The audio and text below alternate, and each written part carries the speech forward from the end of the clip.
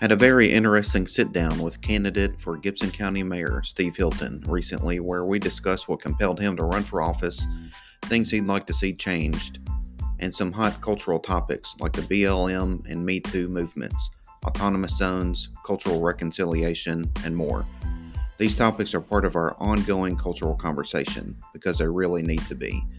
No one sit-down recording could ever be comprehensive, so listen with that understanding in mind as you get to know Steve a little bit better.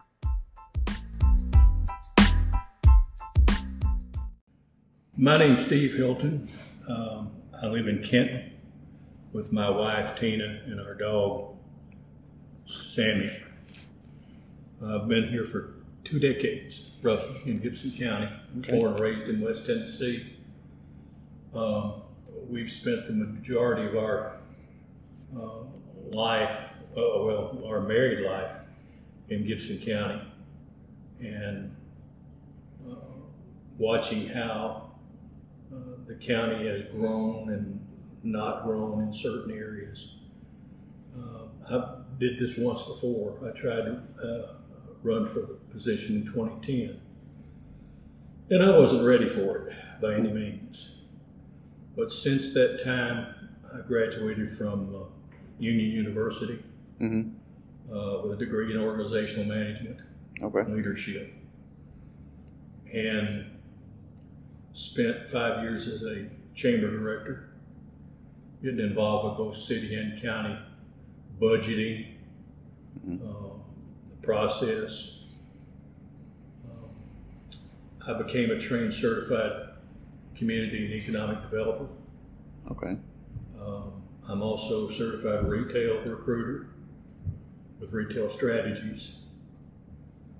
I've served on tourism board, Southwest Tourism. I've served on the mega site board. I'm very familiar with the recruiting process and site development and everything that goes along with the recruiting industry, and especially retail. Retail is probably what gets least attention of anything, yet it's the biggest contributor to tax base there is. So that's one of the things that I'd like to pay particular attention to, because we've got a great recruiter working for Gibson County. And I'd like to join him. Hand in hand, if he needs my help, fine. If he doesn't, that's also fine. You're talking about Kingsley and Brock. Kingsley and I are good friends. And like I said, if he needs me, that's fine. If he doesn't need me, that's also fine. But I would like to dabble a little bit in the recruiting side and see if we couldn't, pull something up here in that direction, or look at some possibilities of moving smaller type businesses into the county that don't necessarily hit the radar on industrial recruiting, but yet they offer they offer quite a bit. Like, for instance, software. We're a gig community now here, and a software company can come in, take the upper floor of a building, refurbish it, and you never know they were there. But yet they're contributing to the economy and doing business. And that's a fortunate thing to have that service, the gig economy, and be able to bring that kind of business to Gibson County as well. Sure. When you mention how retail is the biggest contributor to tax revenue, I have a little shop down here on Main Street where we are, a little gallery, and when I think about what's happened over the past 2 years with COVID, specifically the first half of 2020, for the first time in my business experience history, which goes back to the 90s, I started, you heard the phrase, essential business. And I've owned a restaurant before. I understand the challenges of running and operating a restaurant. And then, but solely being a retail shop that was defined or categorized as non-essential. And, luckily for me, I also have a real estate business, and I'm a licensed agent. So that was categorized as essential. Your real estate was essential, along with liquor stores, which I think is kind of funny. But do you have any thoughts on that idea, I guess, of a state or federal government categorizing and kind of coming down and saying, okay, this is essential business, this is non-essential, in the event there's another pandemic? Who has a right to tell you how to live your life? Who has a right to tell you how to supplement that life, how to provide for your family?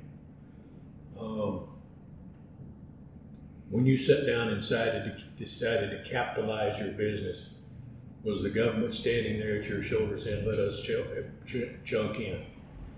The government is too quick to say yay and they and to categorize. I heard essential business till it made me sick at my stomach. Because your restaurant was an essential business. Your real estate was an essential business. The shoe store out here is an essential business too. Who runs the shoe store? Sure.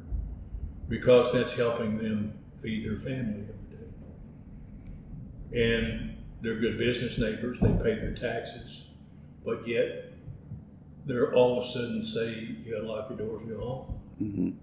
No, I never would have done that. Do you think the position of county mayor is there any influence a county mayor has? There's much influence that can be done with the county mayor. And there's a lot of people who put pressure on the county mayor to support some things, this, that, and the other. The pressure from on me would be the Second Amendment and the First Amendment, the Constitution, and also the Tennessee Constitution that says I don't have the authority to tell somebody to shut their business. So I think it's pretty evident, specifically in the past 10 years, there's been a significant growth of federal government, at least a significant influence on local residents. And, there's this big influence impact of D.C. on Main Street, USA. It's like those big thugs you always see in the coach with stick pins standing looking over everybody kind of a thing, is the way I feel that our government has done. They've looked down on the states. They've wanted to blame it on the governors. The governors look down to the counties. They want to blame it on the counties. And had they have left the decisions, I believe, to the counties, I think they would have taken care of themselves just fine. Right. The mask issue. If you want to wear a mask, fine. Wear that mask all you want to. Or 2 or 3. Wear 2 or 3 if you want to, exactly. But if you don't want to wear it, that's also fine. That's your right. Is it your right to get sick? Yes. Is it your right to be silly? Yes. It's a right. But I don't have the right as a mayor to look at you and say, you can't do this unless there's an ordinance against it or something like that. Just all of a sudden taking control and saying you got to shut your business down and you got to wear a mask before you come to work. And I still see people riding around masks on their car. That's the silliest thing I've ever seen. We're seeing a lot of relocation from states that are heavy on mandates, specifically California, Illinois, upper Midwest. In the real estate world, they're relocating to Tennessee. And I've got a piece of advice for you. Leave all that philosophy where you come from, or you wouldn't be coming here to start with. So that brings the issue of, what you're getting at, the influence they bring into Tennessee as they become citizens and voters. Not only Tennessee, but Texas, Florida, you're looking at waves and waves of people who are moving from California, New York, and all down into the I call red areas of the South. Mm-hmm. And one of the things that I heard that it was going to hurt change Texas to purple. Yeah. Well, now I hear Texas is even saying the same thing that I just said. Come on, but leave all that thinking you had from California, leave it to California. Because we wouldn't be the way we are if we thought like California. Anything specifically that compelled you to want to run to be county mayor? Yeah, the Blue Oval City change down in Haywood County. With the Ford plant, for those who don't know. That's coming in. Gibson County stands to reap great rewards out of that in the next 10 years, at least the next 10 years. And with my training that I have, along with Kingsley, I hope to be able to snag a lot of that stuff. Gibson County is actually directly in the center of Tennessee. Actually is. And we have two highways that are splitting here, splitting our county up, that are made to travel on. What I call made to travel on. Middle of West Tennessee. Right? The middle of West Tennessee, that's correct. What did I say, Tennessee? At the north or the south end of either end of the county, you're tied into major connectors. Mm-hmm. Interstate 40, Interstate 55, US 51, US 45. We're all tied together at either end of our community. So that makes us a great logistics county. Sure, FedEx jumped on that. FedEx jumped in the middle of it. I'm sure that if you wave the brown flag up in the air, you get some attention. You know what I mean? UPS. Sure you do. You know what them brown trucks mean. And, you know, I mean, that's just one option. Right. That's just one option. And like I said, they're all looking for opportunities here to grow their business and their speed. And this would be a great place to set hubs, especially with the Blue Oval City coming near. You know, Lake County has already, well, I think that actually moved Union City, already a huge boat manufacturer. Mm-hmm. There's growth down there with the river port. Hopefully that will start growing with the Blue Oval City as well. They'll be looking at shipping on the water too. There's rail growth Mm-hmm. that should be coming. There's a lot of things you should be looking at 5 years from now. Not necessarily just, hey, let's go after so-and-so. You know, he might be interested because he makes the ovals at the Blue Oval. Mm-hmm. You know, he might be interested in there. So it's more than just that guy that you got your eyeball on, but who are you looking at 5 years down the road, Mm-hmm. 10 years down the road? When you say rail growth, does that involve passenger rail? Passenger trains too? Probably not. At least not right away. Mm-hmm. That requires lots of people. Oh yeah, I took an Amtrak when I was a teenager from Memphis to New Orleans, Mm-hmm. and that was such an amazing You still can experience. do that. Yeah, it was passenger train development. I think would be phenomenal. I've lived in other countries where that's a primary mode of transportation. Well, if gasoline keeps going like it's going, that may possibly change all of that. Sure. Yeah, I'd love to see that sort of thing. A few topics people ask me to bring up, you know, in the community when I'm talking with Mm-hmm. candidates relate to firefighter pay, teacher pay, and I know that isn't necessarily all county mayor stuff, but any thoughts on how a county mayor could positively contribute or help offering better pay for, say, firefighters, first responders? Sure. County revenue. Like county tax? You can't put on more taxes now. People are sick of taxes.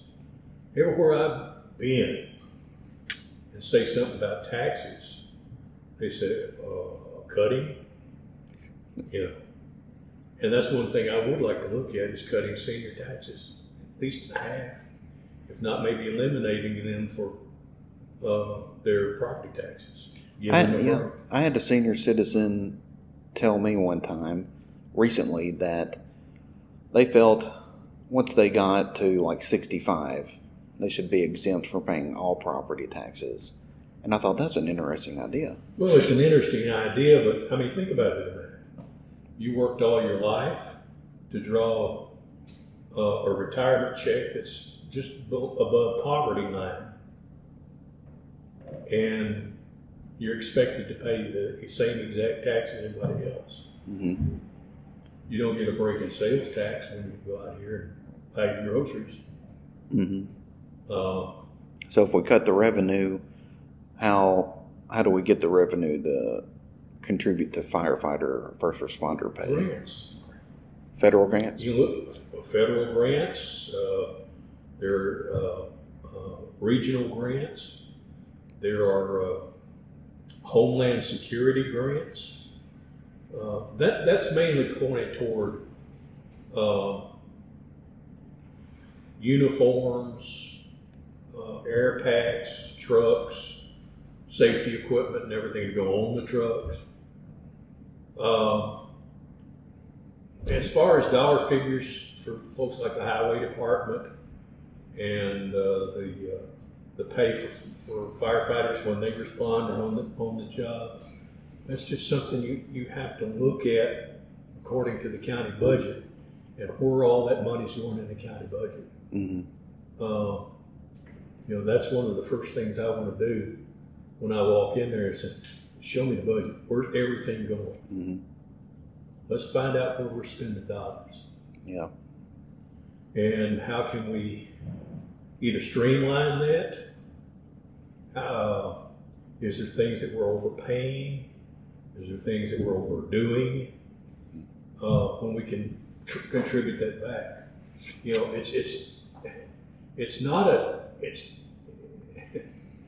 it's not a small amount of money that you're talking about when you're talking about benefits and salary and everything else for the people who work for the county.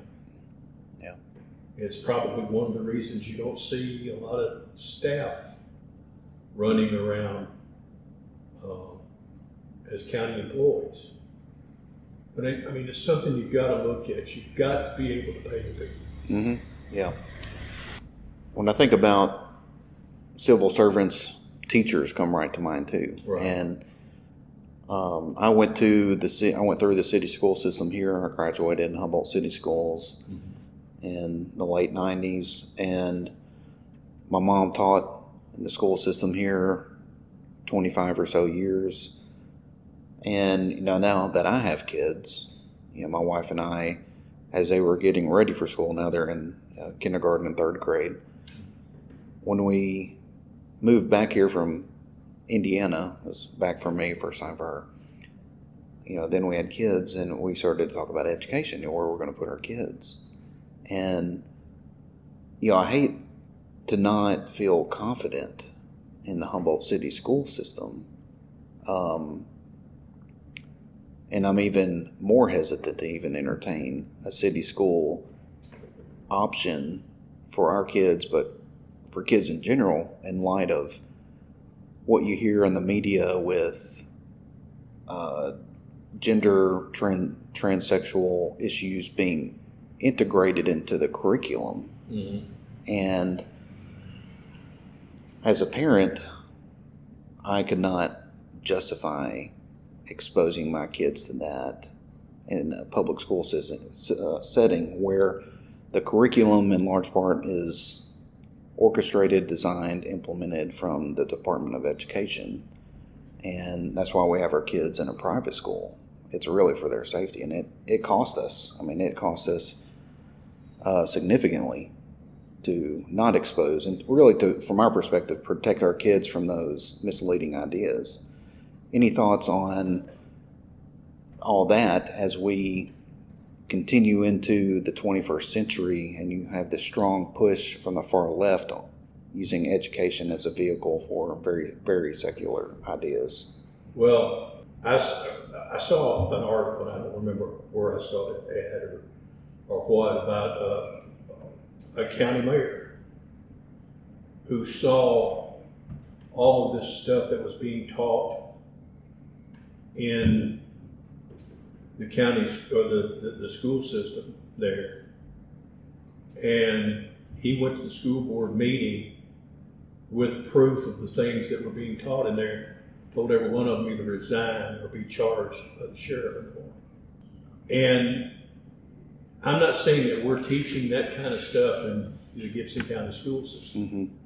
but we're in a unique position here in Gibson County because we have special school districts here that are their own taxing agent. Mm-hmm. So they levy taxes on whatever school district they serve in that community. And it makes it hard for the government of Gibson County to say or do anything with the school system itself. That doesn't say that we don't have influence. Sure.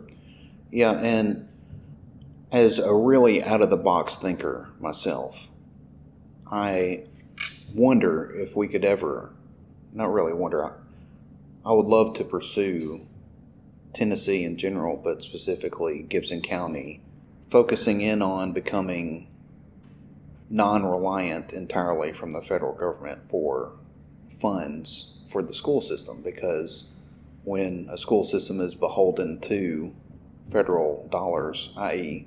our tax payments, then they get to dictate what can and can't be done in large part. And say, you got to do this or you don't get the money, you know. Until you get the fat cats out of the system, that's going to be hard to do. Sure. I guess we need to figure out who the fat cats are. Well, I think one of the easiest things to push for, it may not be successful, but is getting school supervision back into the states rather than by the federal government, and abolish the federal part. Mm-hmm. That's going to be a fight. I can tell you, it's just going to be a fight. Yeah. And it's going to take a while to do it. Because, as I said, the fat cats are not going to want to give up that easy. I could only imagine who they are. It's an industry. School book publishers, Mm-hmm. People who do supplies, etc. Federal government, big cat, fat cats. It goes deep. It goes really deep. And in so many different ways that you probably never think of Yeah. who's supporting the school system and some of the things that it does and where the money comes from. When you sit and you listen to a lot of the school boards, whenever they're working out their budgeting process, I'm going to say a good 75, 76%, and it's probably higher than that, of total funding to the school board comes from the federal government. And I mean, that's something the state doesn't even have a say in. That's a problem. So Gibson County is drawing, how many school systems have we got here? At least 75% or more in federal money to support their budget every year. And it does surprise me that it hasn't really been a point of conversation that now I'm aware of. Because it's such a sore spot. Mm-hmm. You get on people's toes as soon as you start talking about the school board. As you mentioned just a minute ago about school teacher raises. Mm-hmm. It's tied up in so much bureaucracy. It's hard to get that because it generally comes in the form of a bonus from the state. Mm-hmm. So, who actually pays the teachers in Gibson County? To go through the federal government and back down? Sure. Yeah. So I guess when I think about developing an alternative process or solution to paying teachers, that system has to be built first. So it starts generating that revenue so you can say, okay, we can actually do this. Good luck with that. Yeah.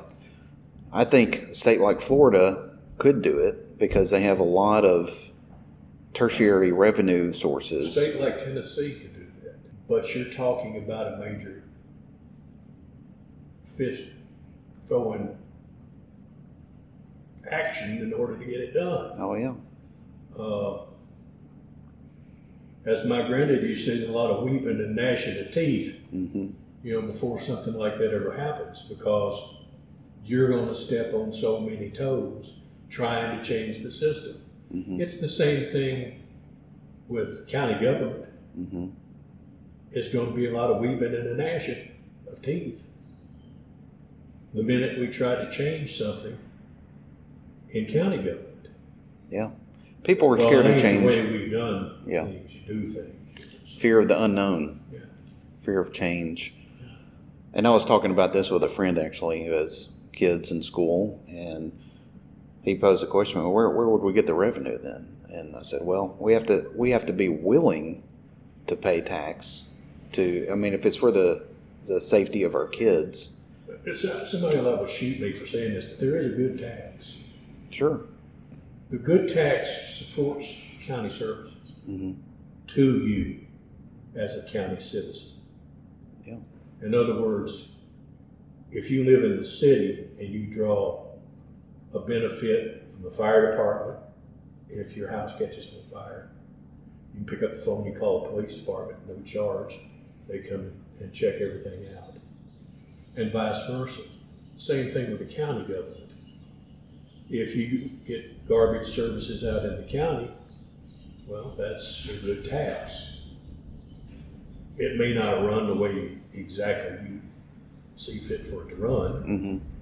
And there are a lot of red tape things in that as well. But it's a service that you're willing to pay for. Sure. When does it cross the line and it become, I'm not willing to pay for it? When you don't feel represented. Well, I think that happened probably this year with a $62.50 wheel tax. Right. And you have to ask, where did that money go? What is that money being used for? And why did it all of a sudden take that much money to fix the problem? Mm-hmm. And that's one of the things that I've got to look at when I get in there is why all of a sudden we had to have that much money. What is the wheel tax for? Roads? It filled up the county fund. Which is used for salaries? It's used for everything operational in Gibson County. Okay. The county has to maintain a certain dollar amount in its general fund. Okay. And it was losing money. That was a way to fill it back up. I've had people move here from different states and say, a wheel tax? What's that about? Yeah. And Gibson County has one of the highest now. And I'm going to tell you, as a senior citizen, $62.50 was a tough thing to swallow this year. Yeah, it definitely doesn't sound like the conservative approach. My deal is, I can come near swallowing something if somebody comes and says, well, here's why. Have you heard why we have a $62.50 wheel tax this year? Somebody come tell you? Or did you have to get up early in the morning at 9 o'clock and go to a county meeting that you didn't know that they were going to pass one to find out? Right.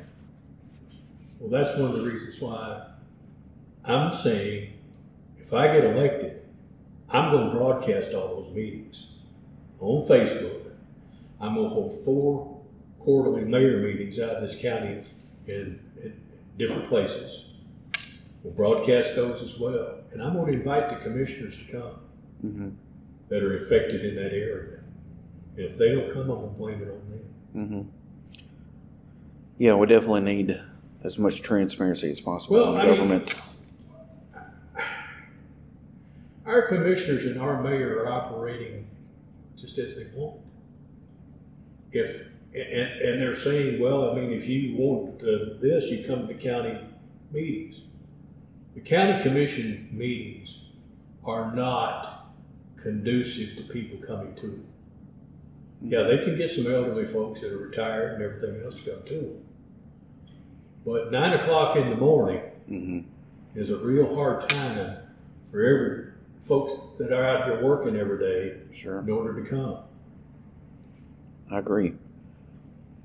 Another topic of interest in this area specifically, and I know small towns around here have experienced the issue of hospitals and how the conglomerate of the Jackson, West Tennessee healthcare system absorbing, and Humboldt Hospital's closed. When I was growing up, we had access to that hospital, but I live on the bypass and I see ambulances coming and going all day, every day. Well, they immediately closed Trenton. The Trenton had a hospital. Any thoughts on getting that back? What? Any thoughts on getting our hospitals back? Lots of thoughts. But what I started to say, in the little old town of Kenton, we had a clinic built there, and they hadn't been in that clinic probably 6 weeks till they closed it down and went to Trenton at that new clinic there that's at the end of the bypass. So we just have an empty building up there that was a new clinic in Kenton. But stop and think for this for a minute, that we lost Trenton Hospital, we lost the Humboldt Hospital. If it hadn't been for a smart thinker in Milan, they would have lost the Milan Hospital. And right now it can only serve in the Atwood area and across. So anything south or north of Milan is just out of luck.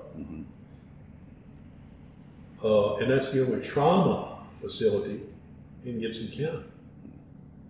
Now, if you're in Kenton or you're in Medina and you have a heart attack, your odds of getting an ambulance in 45 minutes are really good. It has been done to bring back private hospital concerns. It's something I want to look at if I get in there.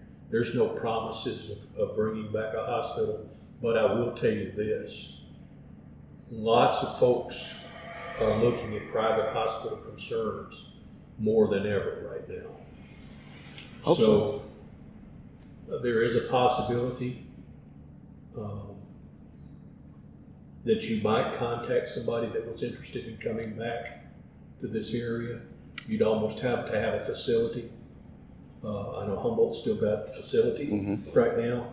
Nobody else does.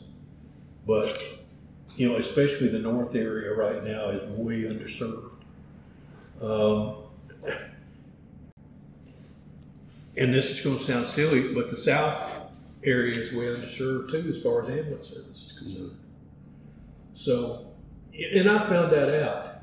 Medina is probably our fastest growing community in Gibson County. That's where we got the growth.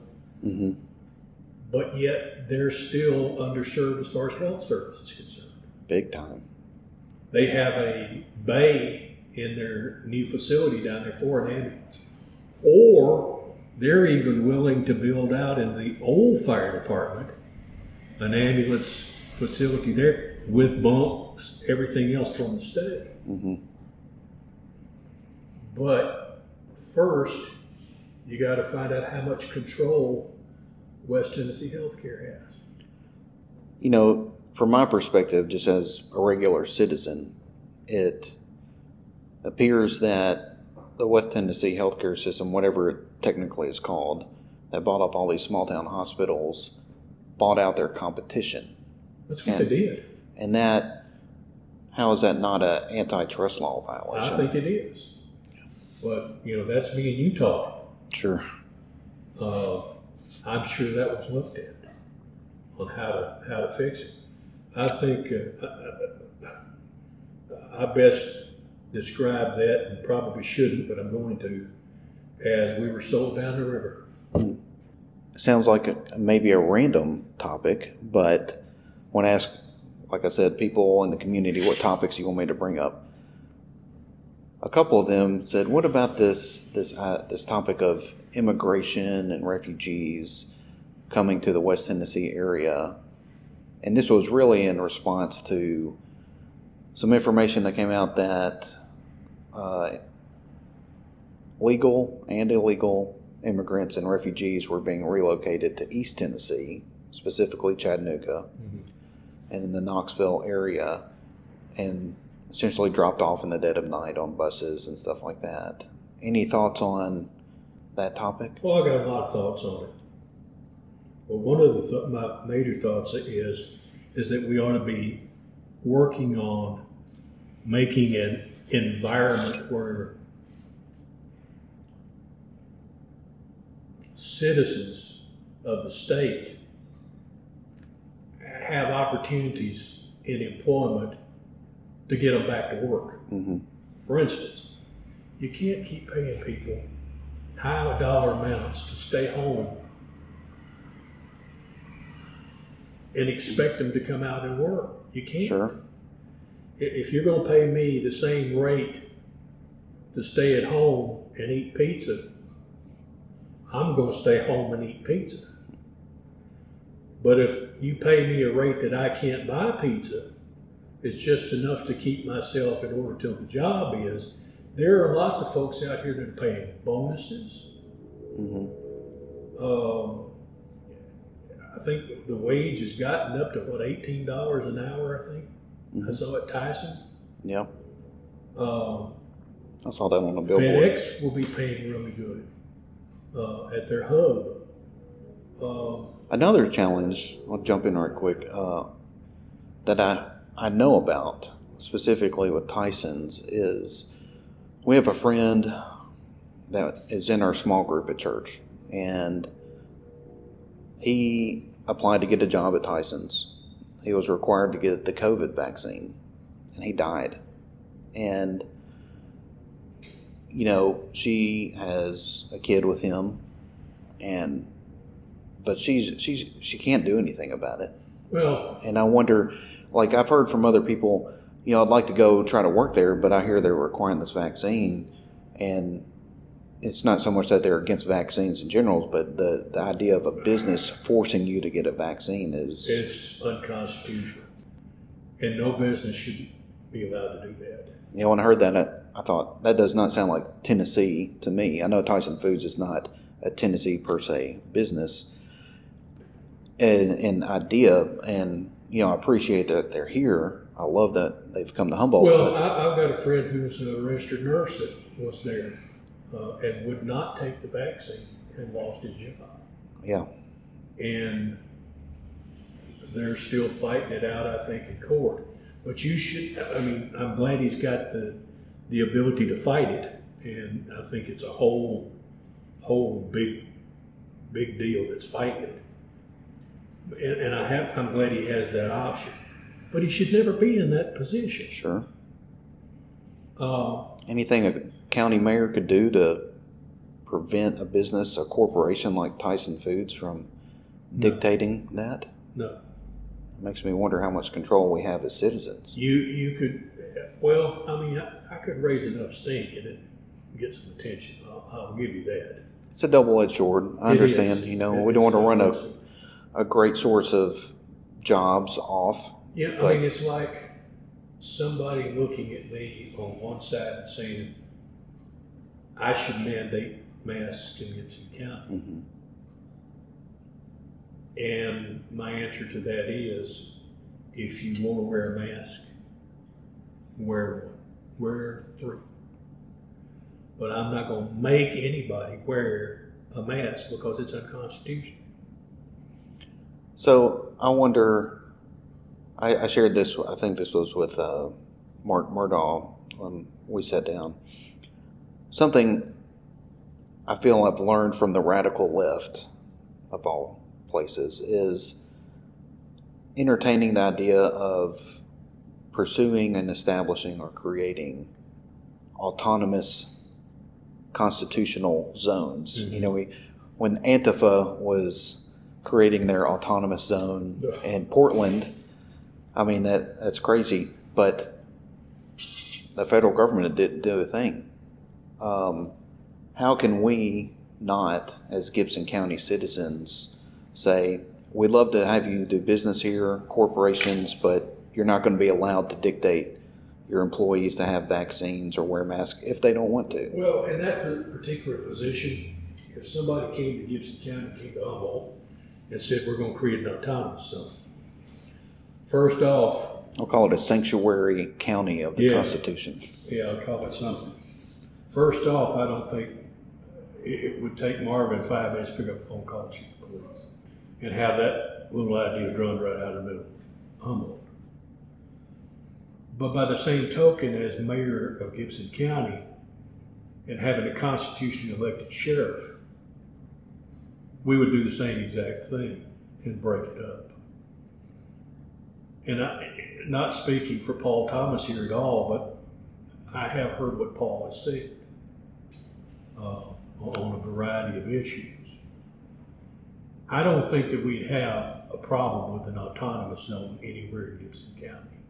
I don't mean like a leftist autonomous zone as much as I'm thinking, is there a way to establish Gibson County as a constitutional friendly advocate of civil rights specific to corporations not being allowed to impose vaccines on their employees? Well, that'd be tough to do.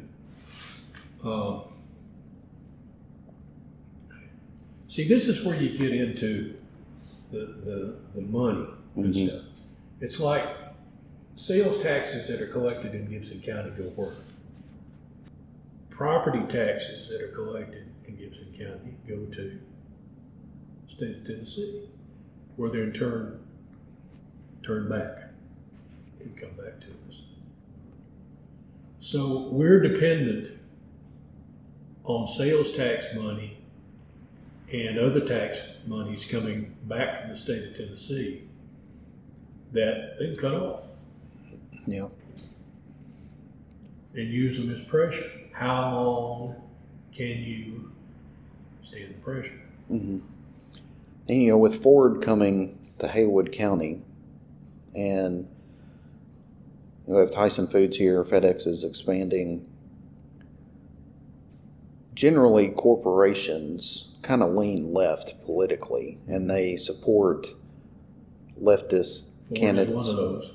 And so I'm kind of thinking myself 10, 20 years down the road and hope that we can position ourselves here in Gibson County to help the advancement and development of the corporation, less their leftist dictates. You know what I mean? You know, you wish you could do that. Ford right now is one of the biggest pushers of the MeToo movement and and several other different things that I don't agree with. One of the questions that I heard before was, will Ford bring that with them? If they bring their corporate staff down here, they'll probably think that way, yes. But you got to remember that Blue Oval City, as big as it may get out there, is still serviced out of Detroit, as far as its board of directors is concerned. So anything that they do will be filtered through Blue Oval City. It'll be the same thing. That doesn't mean that Haywood County has all of a sudden, turned into a metropolis of MeToo. I know people will ask about the MeToo movement reference there. Could you explain what you don't agree with it and what you may agree with? about that on, when you say Me Too, talk a little bit about what that is. Well, the Me Too movement is... I know what it is, but people listening may not. Is a basic... I guess it was built on sexual harassment. That's where it started, at least where I remember it started. And it became a fact that affects more people in the dark, or affected more people in the dark. And it started coming out into the light as the Me Too movement, and showing the respect to women. I guess the first time that I really heard a lot of that was in the Blasey. The Brett Kavanaugh Supreme Court nomination. Hearing for Supreme Court. That's probably where I heard the Me Too movement. Guilt by accusation. Yeah, basically. Yeah. Some things, some part of it, I do agree with, that everybody deserves the same treatment. Mm-hmm. The ability to listen to and hear what somebody is saying and not just be dismissed. I do appreciate that and I agree with that. But I think it went overboard. I think it went way overboard. Right. Just like everything else that's happening in this country right now. Once it starts, it goes way overboard. The BLM movement, the Antifa movement. Actually, the Antifa movement, I think, turned out, and the BLM movement have turned out to be thugs. I understand the premise behind the movement. I don't understand Black Lives Matter any more than Pink Lives Matter or Green Lives Matter or anything else. We all matter. I understand what it means to have a history. I understand what it means to have a backstory. And I'm not dismissing or saying that anything about that backstory or this history or this background is any less than anybody else's. Mm-hmm. Because we all have a story to tell. And sometimes that story is not real pretty. But what we need to do and remember is that we've gotten past that. We're better than we were. I'm not saying we're 100%, but we're better than we were. And we need to work on that part and keep that going. Any thoughts on how to continue to get better on those fronts? I think the word of the day is inclusivity, diversity, the phrase. Diversity. That was something that I studied in college, and I think that's even changed about 180 degrees since I studied it in college. It's hard to be in another man's shoes.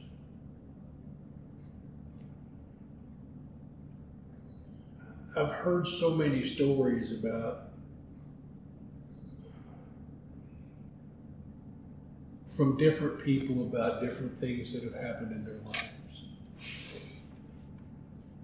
But we all know the story of slavery. We all know the story of the people who have come in and worked hard as immigrants and how people were treated back when immigrants were brought into this nation. The Japanese, during the time of World War II. Internment camps. Internment camps. Even in my own history, I have a Black Irish in my history.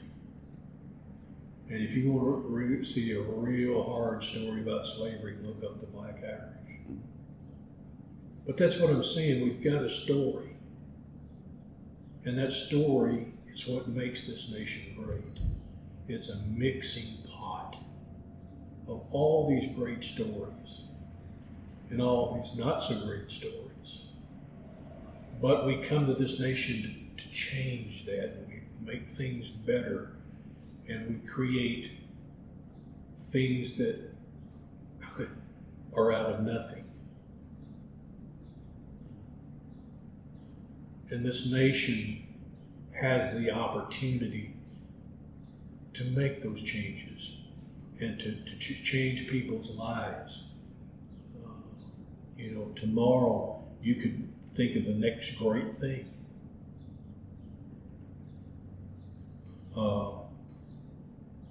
And you could buy the other 10% of Twitter with Elon Musk and change that. But what I'm saying is it's hard to dismiss a story. Mm-hmm. Somebody once in my past said, my history ends at a slave boat. And that's a hard thing to think about. Mm-hmm. That's as far as my ancestry goes. Mm-hmm. That's not exactly true. That's just as far as it could change it back to. But the horrors from that point are unmistakable. Mm-hmm. But I look at that person today and say, what effect does that have on you today? Where you're at right now, what effect is that having on you? Because at the time they were in a fair position.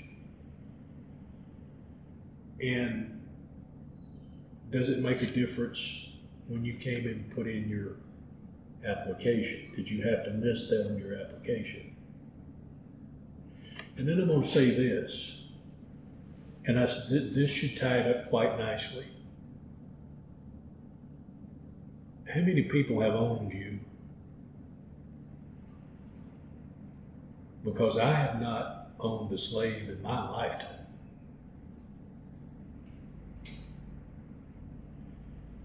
And that's a hard thing to answer back, because that doesn't exist anymore. It's not because it hasn't been in our history. It's just because it doesn't exist anymore. And we can't get past that. If we can ever focus and get past that, and past feeling need for reparation for anything that happened in the past, we'll never grow beyond it. It's always going to be a thorn in the side. It's always going to be something that people hold you in contempt for, but it's also going to be something that holds you back. This year, I've heard more about those who make money creating conflict. Oh, yeah. They're coined as conflict entrepreneurs. Mm-hmm. Online, they're known Facebook. Online they're known as trolls. But even before most recent history of the past couple of years, they used to be called sock puppets online. Yeah. They get online and just kind of mimic each other and create tension and division. And I do wonder who's behind it, who's funding that sort of division. And of course, naturally, you go into opposing countries on our own. But take a look right now. Who do you see out here stirring up problems constantly in order to have something fixed? If you're always having to search for a fix for something, you're never going to get to the end of the solution. If you keep patching, you're going to have a leak coming up tomorrow over here, and there'll be a leak over here tomorrow. And if there's not a leak, somebody will make one for you. Mm-hmm. So there'll be that leak. People don't necessarily look whenever they get up in the morning for a solution. Mm-hmm. They look at, well, I got to go to work. Is my coffee ready? but they're going to work in order to follow a cog in that chain. But if you go to work looking for solutions, you eliminate that cog, and tomorrow's a new cog. And you just keep eliminating that, and finally, you're gonna create something new. Yeah. Well, we're getting close to an hour here. Goes by pretty quick. Yeah, it does. I think so. Anything you want to end on? Anything people should know about you, and how can they get a hold of you if they have a question? Well, just know that if you put me in the office this election, one of the things that is going to matter is that I'm ready to take it from day one and step in to the changes that are getting ready to come to Gibson County. Is that saying that any of the rest of them could or couldn't? I don't know, but I know I've got the training. Mm-hmm. I've got the training to handle it, and I've got the experience to handle it. And I'm easy to contact. My website is stevehilton.org. My email is info@stevehilton.org. And, I'll even give you the phone number. It's 432-6136. All right. 731-432-6136. If you'd like to call me if you have any other questions. And I love to come out and speak to folks. Doesn't matter if it's 5, doesn't matter if it's 50. Mm-hmm. Just give me a buzz and I'll come out and share it with you. Sounds We good. don't have a whole lot more time left to share either. That's right. When's the early election starts?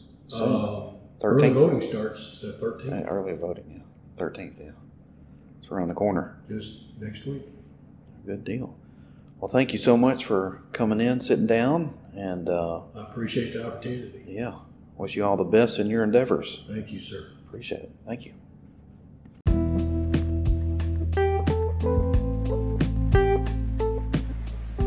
Thanks for listening in, and be sure to stay tuned for future episodes. This podcast can only get better, right? I realize this. Your patience is appreciated. I genuinely am interested in learning how to not only be a concerned citizen, but an involved one, and this podcast is such an attempt. So thanks for listening in, and if you feel so inclined, a solid review would help me continue developing this endeavor.